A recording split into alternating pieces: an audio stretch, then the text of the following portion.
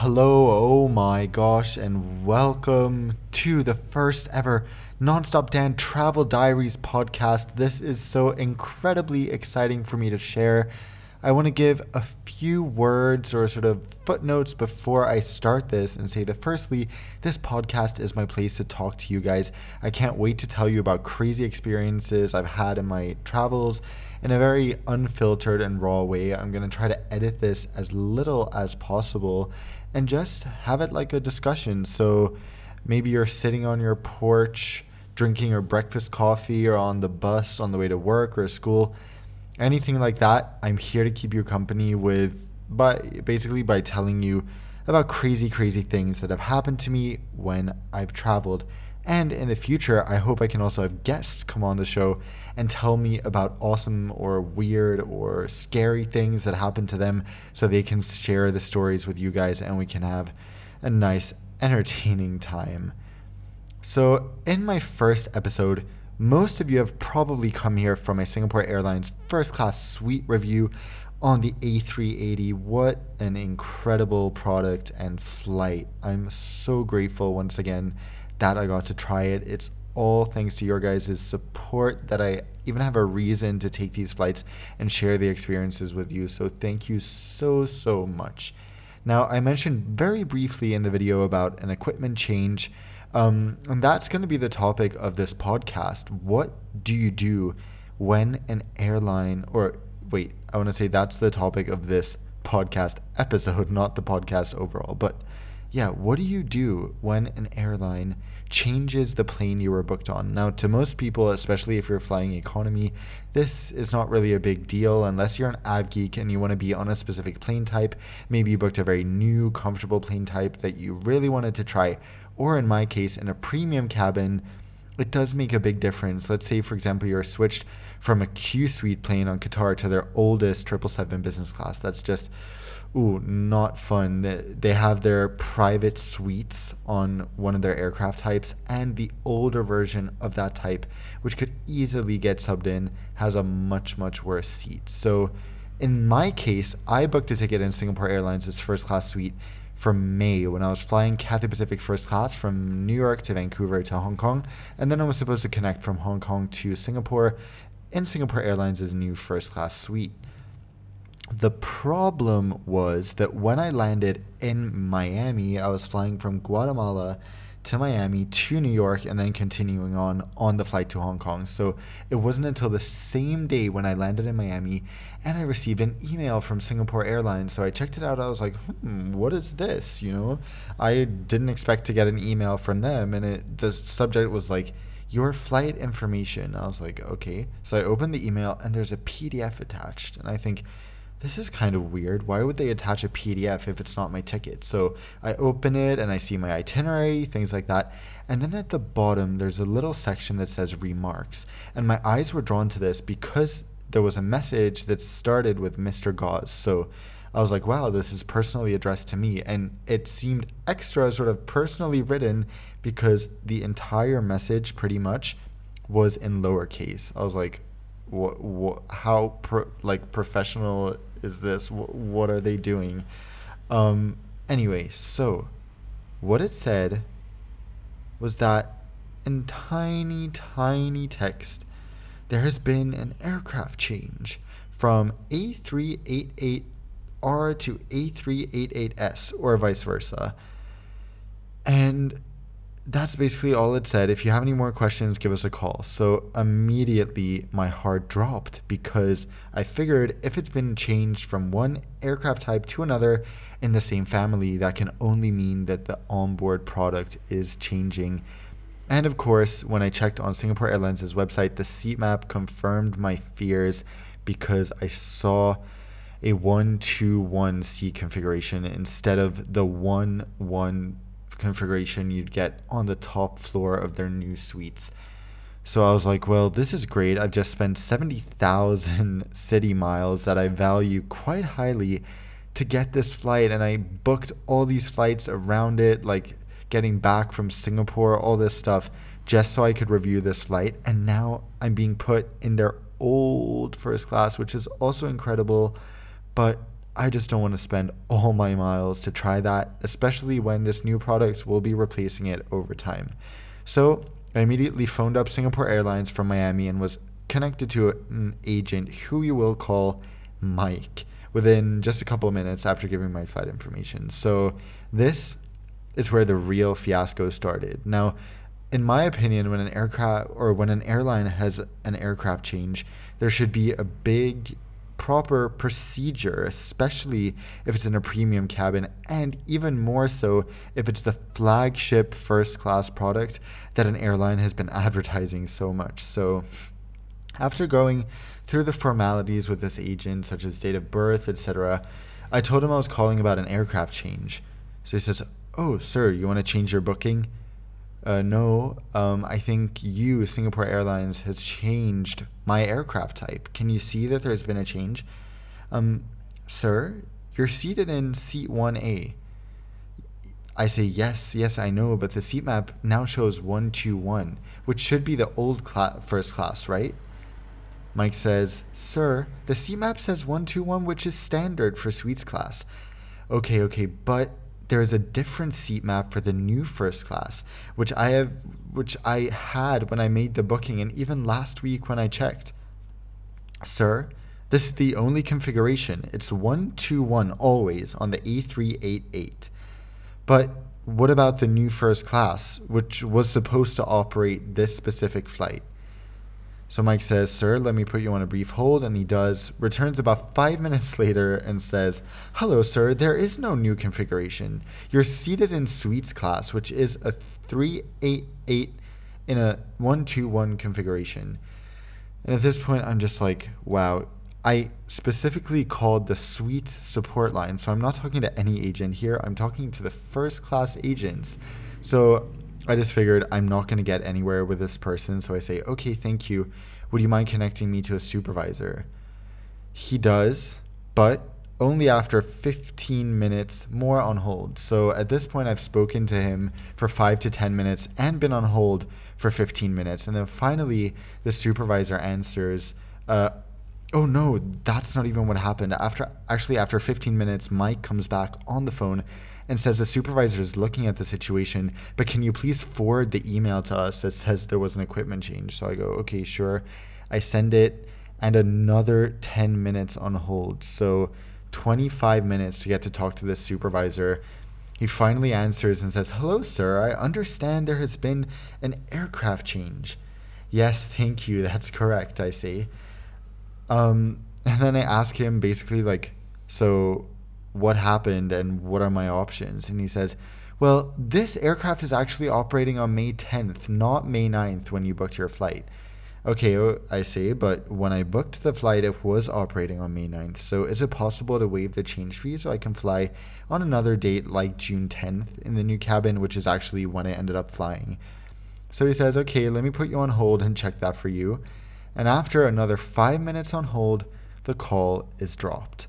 So this was about 45 minutes on the phone talking to these two guys before the call was dropped, and I pretty much got nowhere. So I called back up immediately trying to reach the agent or trying to reach someone so I could ask for Mike because I didn't get the supervisor's name. And I waited over 10 minutes in the same suites support line before just deciding to hang up because I needed to catch my flight to New York. I was traveling so far. So I headed over there. And once in the lounge, just right before my flight, I decided to give them another call, which, again, just like the first call, was answered instantly, which was great. So I told the woman who answered that I'd spoken to Ike, since I didn't know the supervisor's name. And again, she put me on hold for 5 minutes. And later, the supervisor actually picked up. So this was really the most impressive thing in my entire interaction with the Singapore Airlines, which doesn't really say so much. But at this point, I just had two goals. One, to get my flight changed or canceled without a fee, or two, to get rebooked on the June 10th flight and override the wait list, because Singapore Airlines, on their award tickets, which is what I'd booked, have an infamous wait list. So there might be seats available, but you can just sort of reserve it and they won't confirm that you have the ticket until maybe a few days before. So this wasn't really ideal. And of course, I wanted to try to get a confirmed ticket. So the supervisor says, "Yeah, hello, Mr. Gauze. So you want to fly on June 10th? Yes, I'd like to change my ticket from June 9th to June 10th if possible. Okay, let me look into this. Can I put you on hold? He says. 25 minutes later, he comes back. Says, hello, Mr. Gauze. Would you mind telling me which date you wanted to fly? At this point, I'm like, you just asked me, or no, you didn't even just ask me. You asked me 25 minutes ago which date, and I told you. So I didn't say that to him, but then I just said, okay, June 10th. Really trying to be patient, but my flight to New York was literally leaving in like 30 minutes at this point. So then the supervisor asks, okay, Mr. Gauze, let me put you on hold again while I check on this. Wait, please, no, I have to go now. I just need to put you on a brief hold. Okay, can you please just cancel the ticket and waive the cancellation fee? No date change, just cancel. Okay, is it okay if I put you on hold to do that? And at this point, I was so frustrated. I'm sure you can imagine. So I was just like, no, please don't if you don't have to. Can you please just cancel my ticket and refund the miles? So he says, okay, let me escalate this with the refund department. And just silence. So I ask, do I need to wait or can I go? Please confirm that you would like to cancel your ticket. And I say, yes, please cancel it. Okay, you can hang up. You can hang up now. The matter will be sent over to the refunds department. So I don't want to hate on Singapore Airlines overly much, and I know I just interacted with 2 agents mainly, but this was by far the worst and most disorganized phone service I've had in my entire life. While I should have probably just hung up and called again in the start, I didn't have time since I needed to catch a flight, and my biggest question is why on earth they needed to put me on hold all the time to check on such simple things, not to mention how long I had to wait. So what are my takeaways and how does this impact my perception of Singapore Airlines? Firstly, Singapore Airlines needs to improve its communication. If there is an equipment change on a 1-hour economy flight, it's not the biggest deal, but moving passengers from their flagship suite product to an old and vastly different seat is a huge downgrade, especially when the product is so new and the airline advertises it on that route. So the equipment change was more of a footnote than a notification in the email I got, and there was no mention whatsoever that there was a change in the onboard product. So if the presented option nonetheless that they gave me in that PDF was to call the call center if I have any questions, then the call center should be ready to answer them, which brings me to my second point, that I'm absolutely shocked the phone agent and even the supervisor were not familiar with Singapore Airlines' new first-class suite, considering how much they've been marketing it again as the new face of their brand. It's insane that the suites class phone agents didn't even know about it and denied its existence. Someone at Singapore Airlines doesn't seem to be communicating properly, and it should never be up to the customer to educate an employee about an airline's new flagship product. So I'll just move on to my third point, which is that Singapore Airlines seems to be paying these guys to do very little work. Because for the life of me, I cannot understand how anyone would have to wait on hold for so long. In 25 minutes, you can watch literally an entire episode of most sitcoms. So maybe that's what the supervisor was up to. I don't mean to sound salty, but I have no idea what he did in those 25 minutes it took to get back to me when he hadn't even addressed the problem. So anyway, making anyone spend 25 minutes on the phone waiting for them to try to figure out what I already knew is a complete respect of their time. And I mean, imagine the people who are booking suites class, most of them, and paying money for these products are very, very pressed for time. Their time is extremely valuable. Even their assistant or secretary, anyone who would have to deal with this, it's just mind-boggling that it would take so long. So this was my nightmare experience with Singapore Airlines customer service, and I really hope that you guys don't have to experience this. So I have some tips for aircraft changes, things you should think about, and obviously the main thing is to always keep an eye on your flights. maybe check every week or so if there's been a schedule change or if the seat map has changed, because if you have booked for a specific product, it's really good to be out as early as possible. Now, imagine if I hadn't noticed this until I got on board. There would literally have been no way of turning back. And by the way, I forgot to mention earlier that I never got the refund. After 2 or 3 weeks, I'd never got the miles back. I'd never got the taxes back. So I ended up having to contact Singapore Airlines' media department and asking them to help me with the refund, which they did. And I really appreciated the help, but I don't think anyone should have to do that to get a simple refund when Singapore Airlines was the one causing the problem. So a few things to think about. Obviously, a product is never guaranteed, and I knew that. That's why I wasn't necessarily mad about the equipment change. I was more upset about how it was handled. For example, if you want to fly on a brand new plane, the odds are there that the aircraft will be switched. So it can be risky, and just be aware of that. The same goes for a new product, for example, the Q Suites with Qatar. And by the way, Qatar Airways is infamous for changing their aircraft and their seat maps. It's happened to me. I just had a booking from Muscat to Bangkok and back. I think in total I've had about 5 or 6 aircraft changes so far across all my flights, which again is just mind-boggling, especially when an airline has so many different products like Qatar does.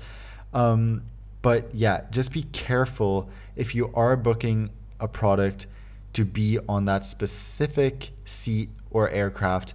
Make sure you have backup options. Make sure you're keeping an eye out to see if there have been changes.